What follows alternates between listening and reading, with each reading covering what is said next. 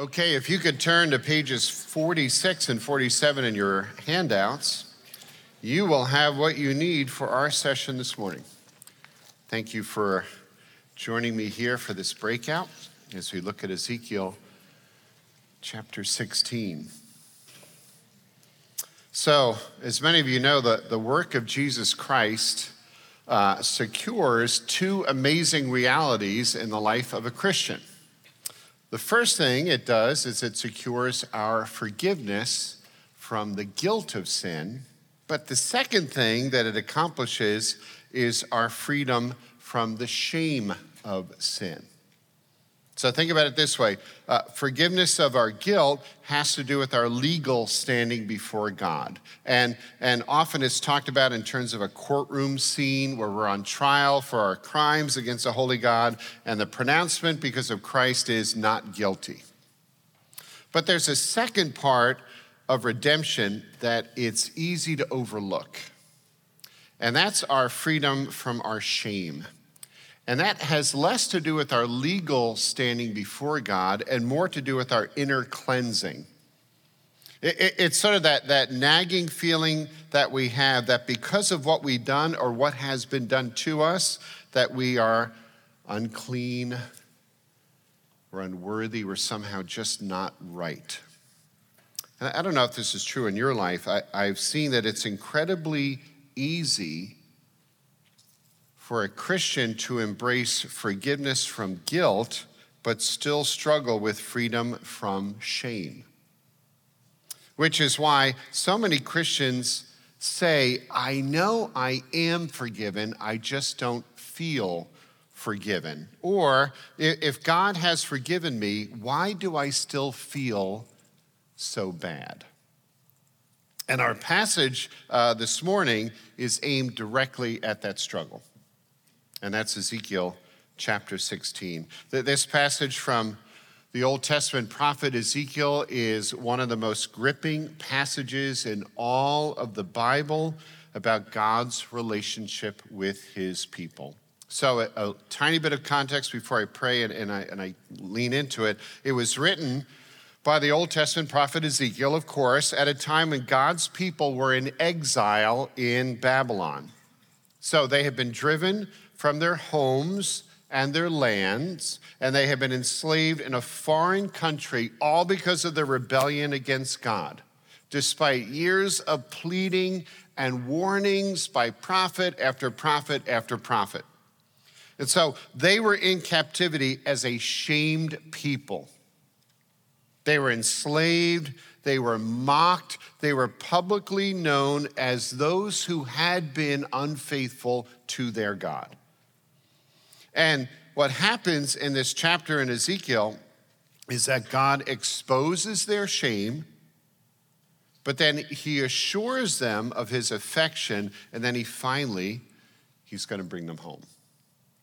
Now, if you notice on page 46, the text, Ezekiel 16 is really written by the prophet as basically a 3-act play. And that's reflected on your outline, although there is a little correction I want to make on your outline. I'll mention it in a moment. So in Act 1, we're going to see God, the passionate lover. And in Act 2, we're going to see God as the wounded lover.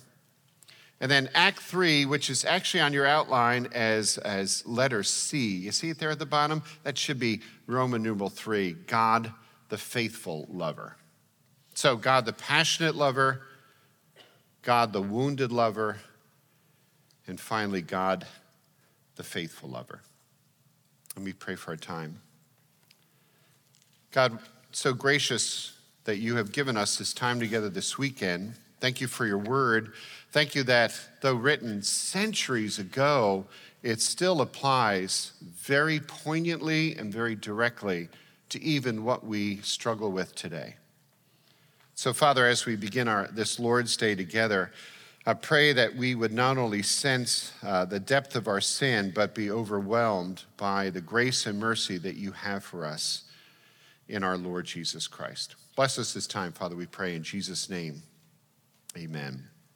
Well, let me read to you Act 1, which is Ezekiel 16, verses 3 to 14, under the title of God, the Passionate Lover. Thus says the Lord God to Jerusalem, as for your birth, on the day that you were born, your cord was not cut, nor were you washed with water to cleanse you, nor rubbed with salt, nor wrapped in swaddling cloths. No, I pitied you to do any of these things to you out of compassion for you, but you were cast out on the open field. You were abhorred on the day that you were born. And when I passed by you and saw you wallowing in your blood, I said to you, in your blood, live. I said to you, in your blood, live. And I made you flourish like a plant of the field, and you grew up and became tall and arrived at full adornment. Your breasts were formed, your hair had grown, yet you were naked and bare. And when I passed by you again and saw you, behold, you were at the age for love, and I spread the corner of my garment over you and covered your nakedness. I made my vow to you and entered into a covenant with you, declares the Lord God, and you became mine. And then I bathed you with water and washed off your blood from you and anointed you with oil. I clothed you also with embroidered cloth, and I shod you with fine leather. I wrapped you in fine linen and covered you with silk. And I adorned you with ornaments and put bracelets on your wrists and a chain on your neck. And I put a ring on your nose and earrings in your ears and a beautiful crown on your head. Thus you were adorned with gold and silver, and your clothing was of fine linen and silk and embroidered cloth. You ate fine flour and honey and oil. You grew exceedingly beautiful and advanced to royalty. And your renown went forth among the nations because of your beauty, for it was perfect through the splendor that I had bestowed on you, declares the Lord God. Okay, we'll stop there for a couple minutes there. So notice this, the very first image that we're introduced to in this chapter is a bit shocking. It's a newborn baby girl who has been thrown out naked into a field to die of exposure. Now, sadly, that was not uncommon in the ancient world. And sadly, too, it's even true in some places in our world today. No offense, ladies, but in the ancient world, girls were not profitable to have. And so years ago, archaeologists actually found a part of a manuscript from a merchant who was away from his family while the wife was pregnant, and a portion of his note to her said this: remember, if it's a girl, throw it out. And you see that reflected there in verse 5. Look at what it says. No, I pitied you to do any of these things to you out of compassion. You are cast out on the open field. You were abhorred on the day that you were born. But here's the drama of this passage. Starting in verse 6, God himself comes into that field and has a very different reaction. Look at verse 6. And when I passed by you and saw you wallowing in your blood, I said to you in your blood, live. I said to you in your blood, live. So God not only commands her to live, but in the following verses, he begins to support her and to provide for her. And so at the very beginning of this passage, we see an amazing act of grace. So this man, imaging God, is not only rescuing an unwanted baby, but it's an unwanted baby girl. And in earthly terms, she's never going to make a profit from his actions. She has no family, no dowry, nothing. And so just God taking the baby is really quite amazing. And in any other story or any Disney movie, okay, what would happen is this girl would be brought up on the man's estate somewhere, and she would be reminded every day how lucky she was. And therefore, she better remember where she was rescued from, and she should serve the master really, really well. But That's not what happens in this story. Look again at verse 8. When I passed by you again and saw you, behold, you were at the age for love. And I spread the corner of my garment over you, and I covered your nakedness. I made my vow to you and entered into a covenant with you, declares the Lord God, and you became mine. We're talking marriage. Like, this is amazing. Now, this is not unusual in the Old Testament prophets. And in fact, if you've ever read the prophet Hosea, he writes this: on that day declares the Lord, I will take you to be my wife forever. I will take you for my wife in righteousness and justice and mercy and compassion. I will take you for my wife in faithfulness, and then you will know that I am the Lord. Friends, this is astounding. Do you see what's happening here? Here is God is rescuing a person by grace, and then he's coming to them. And as he does, he's basically saying a couple of things. He says, I don't want you merely to be my inferior. I want you to be my spouse. I don't simply want your dutiful service. I want your intimate love. And I don't want you to be my maid. I want you to be my bride. What an amazing picture of God. Like, I remember a little over 30 years ago proposing to Shannon and asking her to be my wife.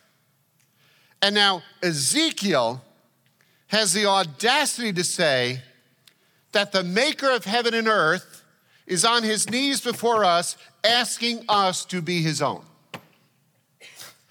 I tell you, there are a lot of images that the Bible uses to describe our relationship with God. So some passages describe it as a king with his subjects, or a shepherd with his sheep, or a father with his child. And all of those are good, they are right, and they are true. But I want to tell you something.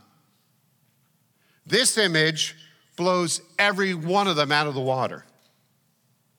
Because God is saying, I want you as my spouse.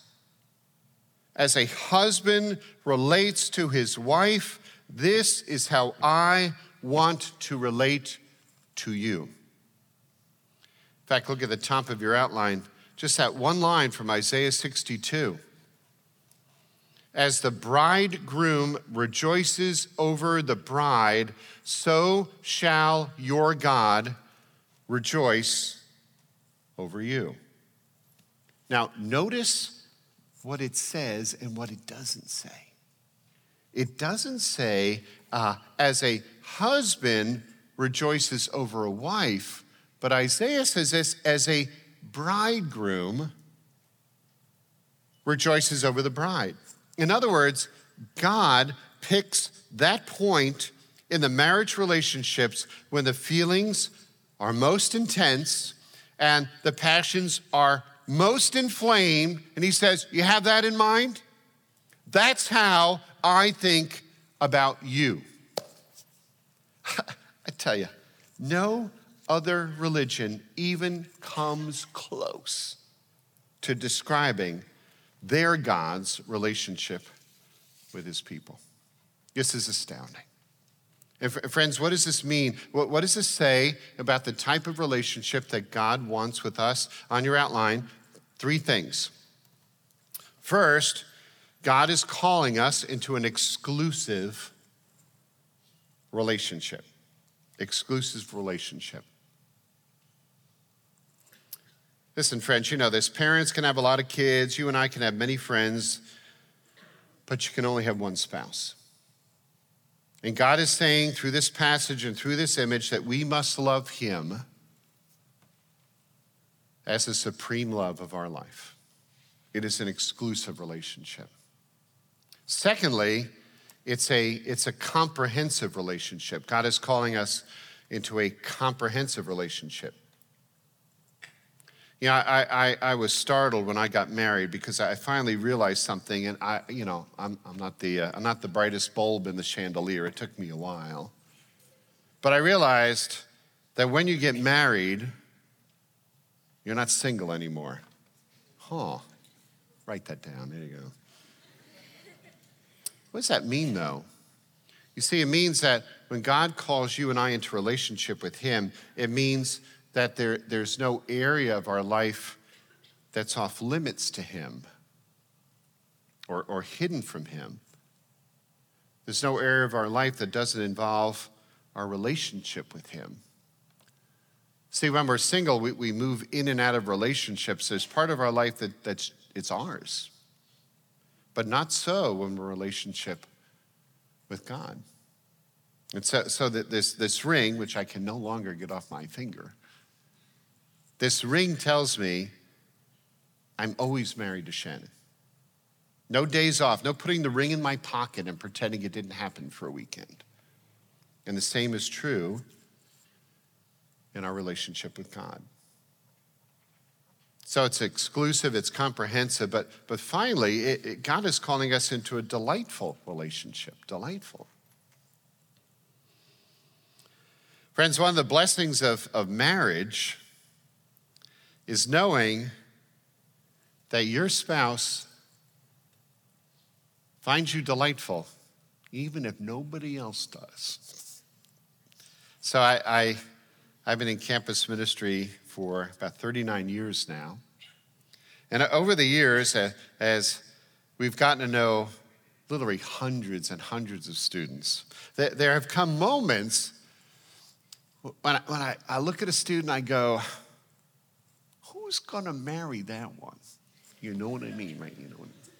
In fact, I am absolutely convinced many people said that about this guy here, right? But you know what's amazing? Somebody married them. And Shannon married me. And not because they had to or they lost a bet, lost the lottery, here we go. But because, by the grace of God, they wanted to spend their life with that person. Listen, friends, when God sees you, he utterly delights in you. He may be, at least in your mind, the only one who does. But he does. God just doesn't look at you and say, all right, they'll do. I needed a few more from that area of the world. Not at all. Friends, God is our passionate lover. He did it willingly. He did it voluntarily. He longs to be your lover. I wish we could stop there, but there's Act 2 of Ezekiel 16, which is God, the wounded lover. And let me read that. But you trusted in your beauty and played the whore because of your renown and lavished your whorings on any passerby. Your beauty became his. You took some of your garments and made for yourself colorful shrines, and on them played the whore. The like has never been, nor ever shall be. You also took your beautiful jewels of my gold and my silver, which I had given to you, and made for yourself images of men, and with them you played the whore.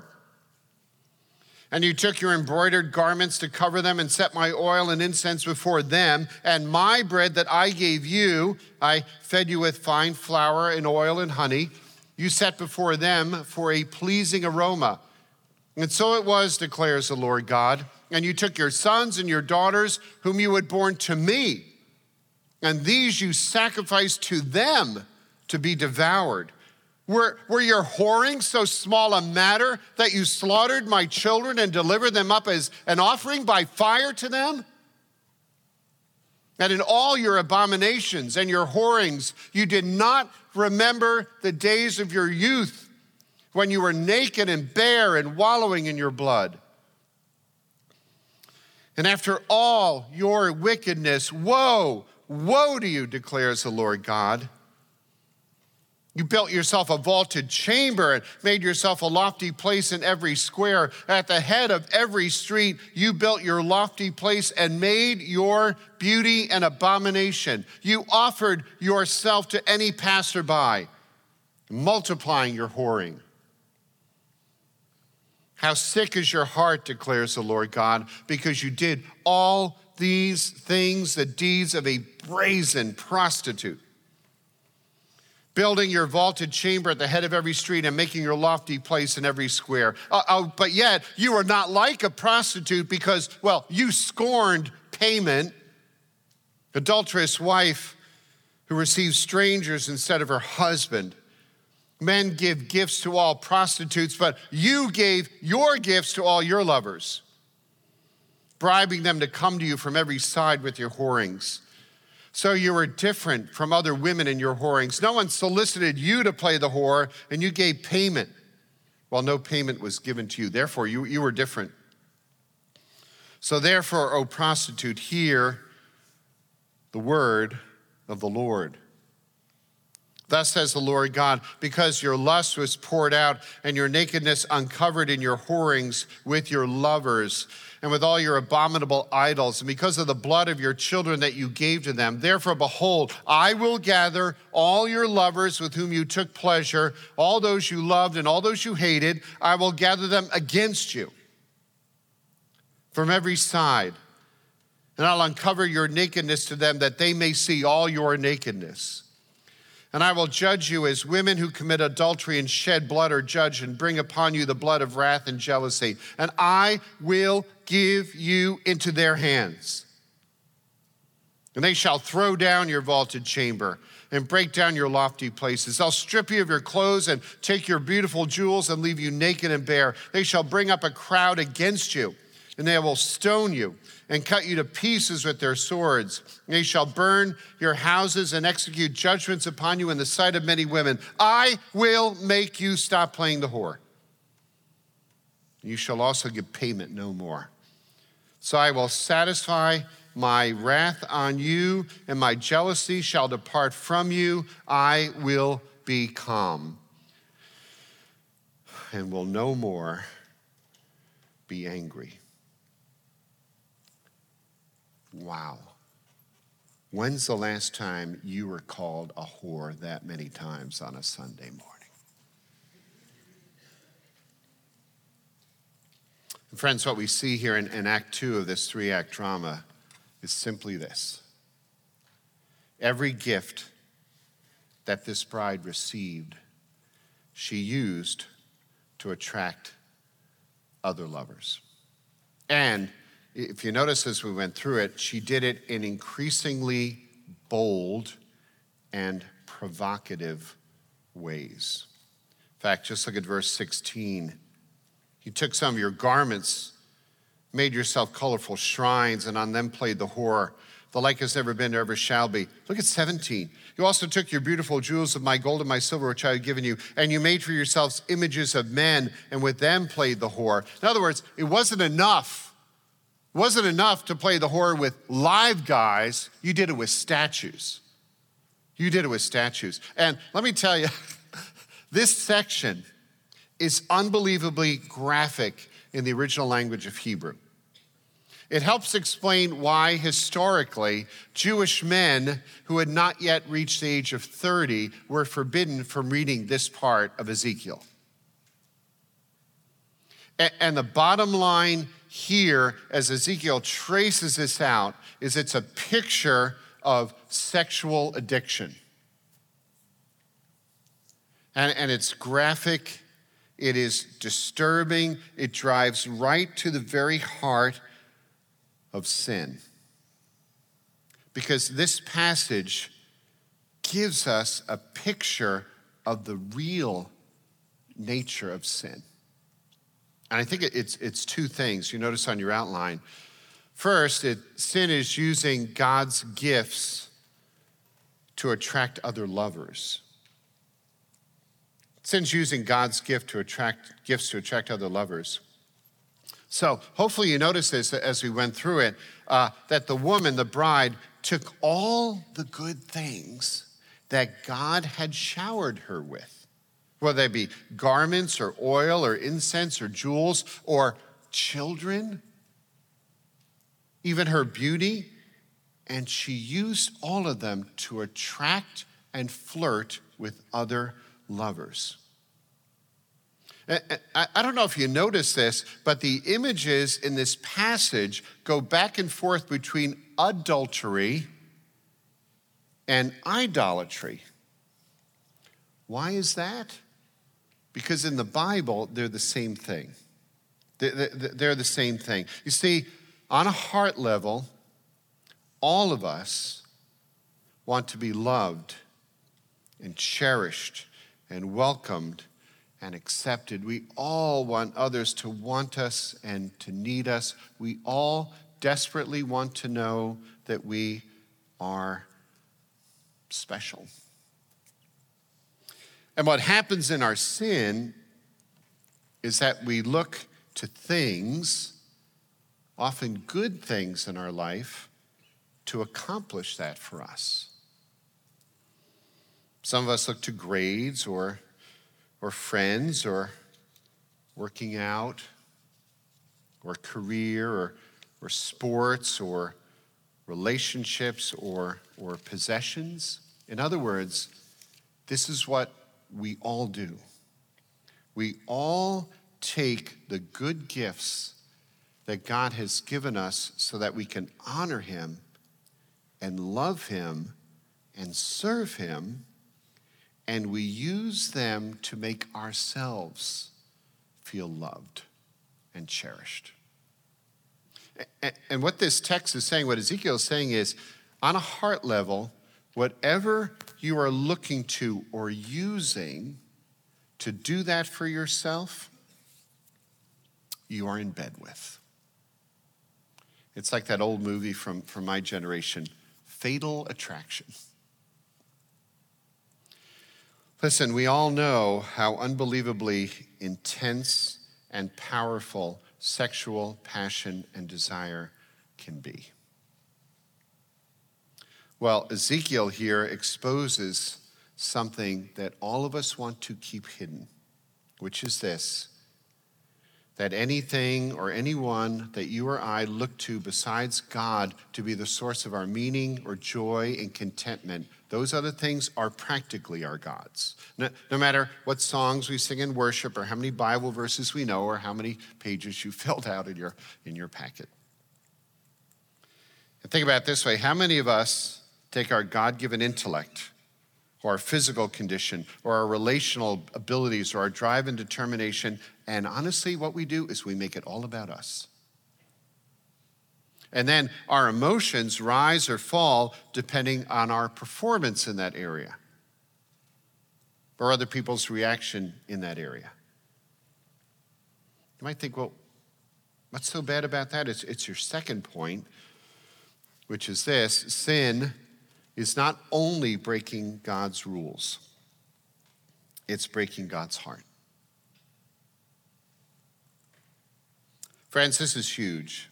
And it drives home the implication of the first act of this three-act play, which is that God is our passionate lover. You and I know that the depth to which someone can hurt us is directly related to the depth of our relationship with them, right? So some of you, I'm very sorry to say, I don't know you. I might not even know your name. And if you came up to me afterwards and go, "That was the lousiest breakout I've ever been to in my life," I'd be like, "Oh, well, thank you for sharing." Okay, yeah, I appreciate that. If one of our staff team, who I've known for years, come up, that would be hard to hear. But if Shannon came up and said, "Mark, that was horrible. It was embarrassing to be in this room," like I'd have trouble getting over that. And see, in the first part of Ezekiel 16, God made it abundantly clear He's given his heart to us. Think about it this way. I want to use two examples that'll press this home. I don't mean to be inappropriate, but just to go with what the passage is. So, ladies, imagine someday that you marry the guy of your dreams. And on your wedding day, he promised to love and to honor and protect you, to be with you, sickness and in health, till death do you part. A couple years into marriage, you have a couple of kids in tow, and one day you were supposed to be out visiting your mom with all the kids, but one of the kids wasn't feeling well, so you decided to come home early. And you pull up to the house and you see your husband's car there, and there's another car. You say to the kids, stay in the van for a minute. I'll be right back. And you go inside and you don't see anyone on the first floor. So you go upstairs to the bedrooms and your bedroom door is closed, but you hear noise. And you open the door and your husband is in bed with another woman. And as he sees you, he says, "You're not supposed to be here. You said you'd be out all day. Sorry you had to see this, but you put on a bunch of weight since the kids came along. And this woman, she just makes me feel better. We'll be done soon. Can you just shut the door on your way out?" Like, ladies, how could you ever get over that? Switch it. Guys, you've married the woman of your dreams, the woman who vowed those same things to you. And you're working hard to provide for the family, and you're away on a business trip, but you know what? Business got done sooner than you thought. You took an earlier flight home. You get home a day early. Same scenario. You pull up, and not only is your wife's car in the driveway, there's another car on the street outside the house. You go in. The kids are watching TV. "Hey, kids, where's mom?" "She's upstairs. She told us don't go upstairs for a while." So you go upstairs. She's in bed with another guy. She looks at you and she says, it's been good for a while, but you know what? You're busy. You put on some weight. I just needed a little bit of freshness in my life. We'll be done soon. Tell you what, can you take the kids out for a while? Shut the door on the way out. We'll be done soon. Like, guys, that's the nightmare, right? That's what's happening in Ezekiel 16. That's what Ezekiel is saying. This is what we do to God. Every time we sin, we're just not breaking a rule like, "Oops, do not commit adultery. Sorry." We're breaking his heart. And this earthly example is disturbing and it's heart-wrenching. But it only begins to give a picture of the deep hurt that God experiences whenever we sin. And so the picture emerges from Ezekiel of God as this deeply wounded lover. And listen, friends, until you understand that, you'll never know how deep your sin is and how great God's love toward you is. Let's face it, there are very few people I give my heart to. Same with you. My time, sure. My money, okay. But my heart? Especially if I know they're going to break it, like again and again and again and again. But God does the unthinkable. He gives his heart to us, even though we break it time after time after time. And you know what's so ironic in this portion of Ezekiel 16? You know what's so ironic about sin? Did you notice what these other lovers eventually did to this woman? Look at verses 39 and 40. It says, "I will give you into their hands, and they shall throw down your vaulted chamber and break down your lofty places. They will strip you of your clothes and take your beautiful jewels and leave you naked and bare. They shall bring up a crowd against you, and they will stone you and cut you to pieces with their swords." This is so helpful. Like, you'll never know what you are in bed with, spiritually speaking, until it turns on you. And every other lover except God will eventually turn on you. You know what it means, right? So those of us who have given themselves to work is great until it no longer delivers the rush, or it simply becomes work. Grades are great until you realize, I just got to study for the next test. Friends are great until you feel forgotten and forsaken, because you will sin against your friends and your friends will sin against you. Partying is great until the first hangover, until you finally realize they only like you because you're drunk. Sports are great until the injury. Serving the Lord is great until you don't get the bounce from it that you wanted. Listen, friends, we've all done it. We've all faced it. Our false gods betray us. They always fail to deliver on their promises. And instead of turning to the true lover of our souls, you know what we do? We just try again. Oh, I just need another boyfriend or a girlfriend. I just need other friends. I just need to switch schools or switch majors, or I need a different team or a different season or a different sport. So some of us go inward, some of us go outward, but it's so hard to go upward. So is there any hope for whores like us? I mean, Act 2 here ends on a very chilling note. Look at what it says right at the end of verse 41. I will make you stop playing the whore, and you shall get payment no more. Then look at what it says next. I will satisfy my wrath on you. I don't know about you. I'm so glad Ezekiel 16 didn't end in the middle of verse 42. We have one more act to go, which is God, the faithful lover. Let's read how Ezekiel winds this all up.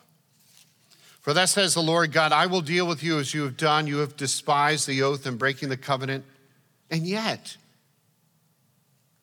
I will remember my covenant with you in the days of your youth. I will establish for you an everlasting covenant. I will establish my covenant with you. You shall know that I am the Lord, that you may remember and be confounded and never open your mouth again because of your shame.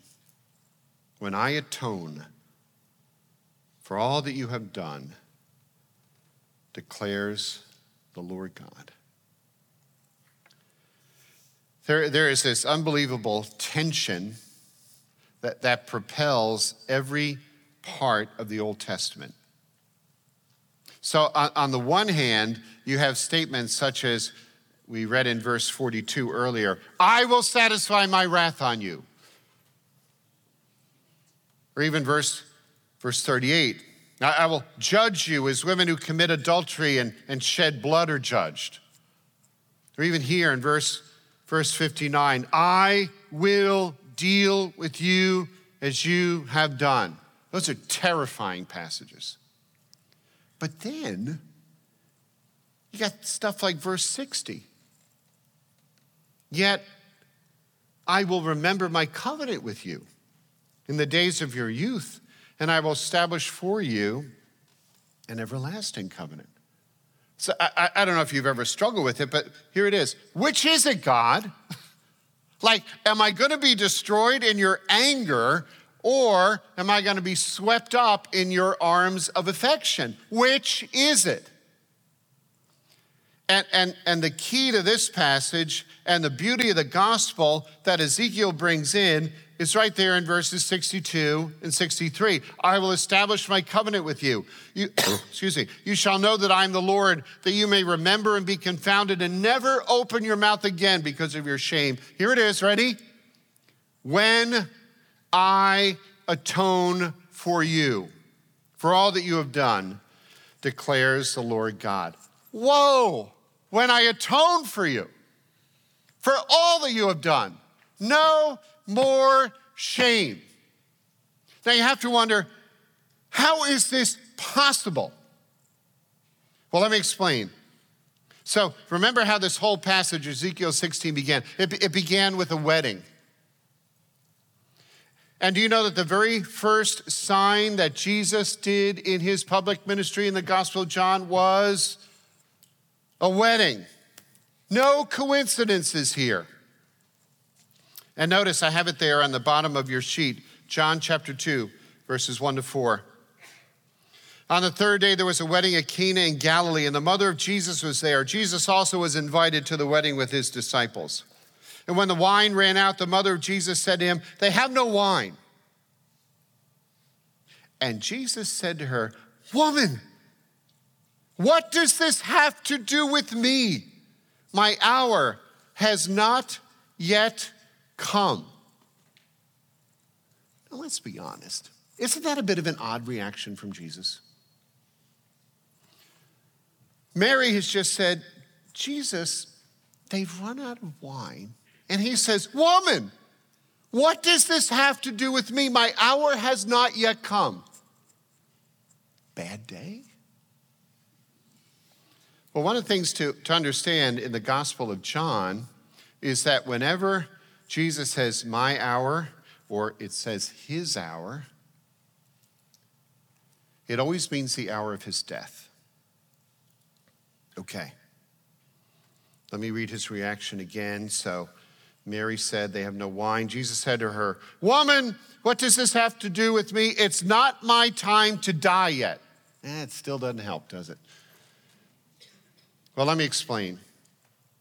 Listen, friends, Jesus was 30 years old when he began his public ministry. I didn't get married till I was 31. And in those years before my own marriage, every time I was at a wedding, I would think ahead to perhaps what my wedding celebration might look like. And here's Jesus. He's just beginning his ministry. He's at a wedding celebration. And maybe he's thinking ahead to what his marriage to us might look like. But see, I didn't know what mine would be. Jesus knew. Jesus knew exactly what his marriage was going to be like to you and to me. He knew that in order to have his church, his bride, fall into his arms, that the wine at his wedding celebration would be his blood. Because there was a barrier of sin and the stain of shame that had to be dealt with. Jesus knew in order to raise the cup of joy at his wedding feast, he first had to drink the cup of God's wrath and anger at us for all of our adultery and all of our idolatry. See, friends, it's the cross of Jesus where everything begins to fall into place and make sense. You see, all of these fake lovers in our lives come and they hack us to pieces. Jesus was hacked to pieces for you. All these other lovers strip us and leave us naked and bare. Jesus was stripped naked and bare for you. You know all those pictures of him on the cross with a loincloth? He didn't have one. That's just for our sensibilities. The goal of the Romans in crucifying was utter humiliation and shame. He was spread eagle naked up there for us. Other lovers leave us ugly. But this lover, Jesus, gave up all of his beauty and gave it to us. and then took on for himself all of our shame and our ugliness. That's why Isaiah says in his prophecy, he had no beauty that we should be attracted to him. Over the years, I have done a lot of weddings. And one thing I have always noticed, every bride, every single bride,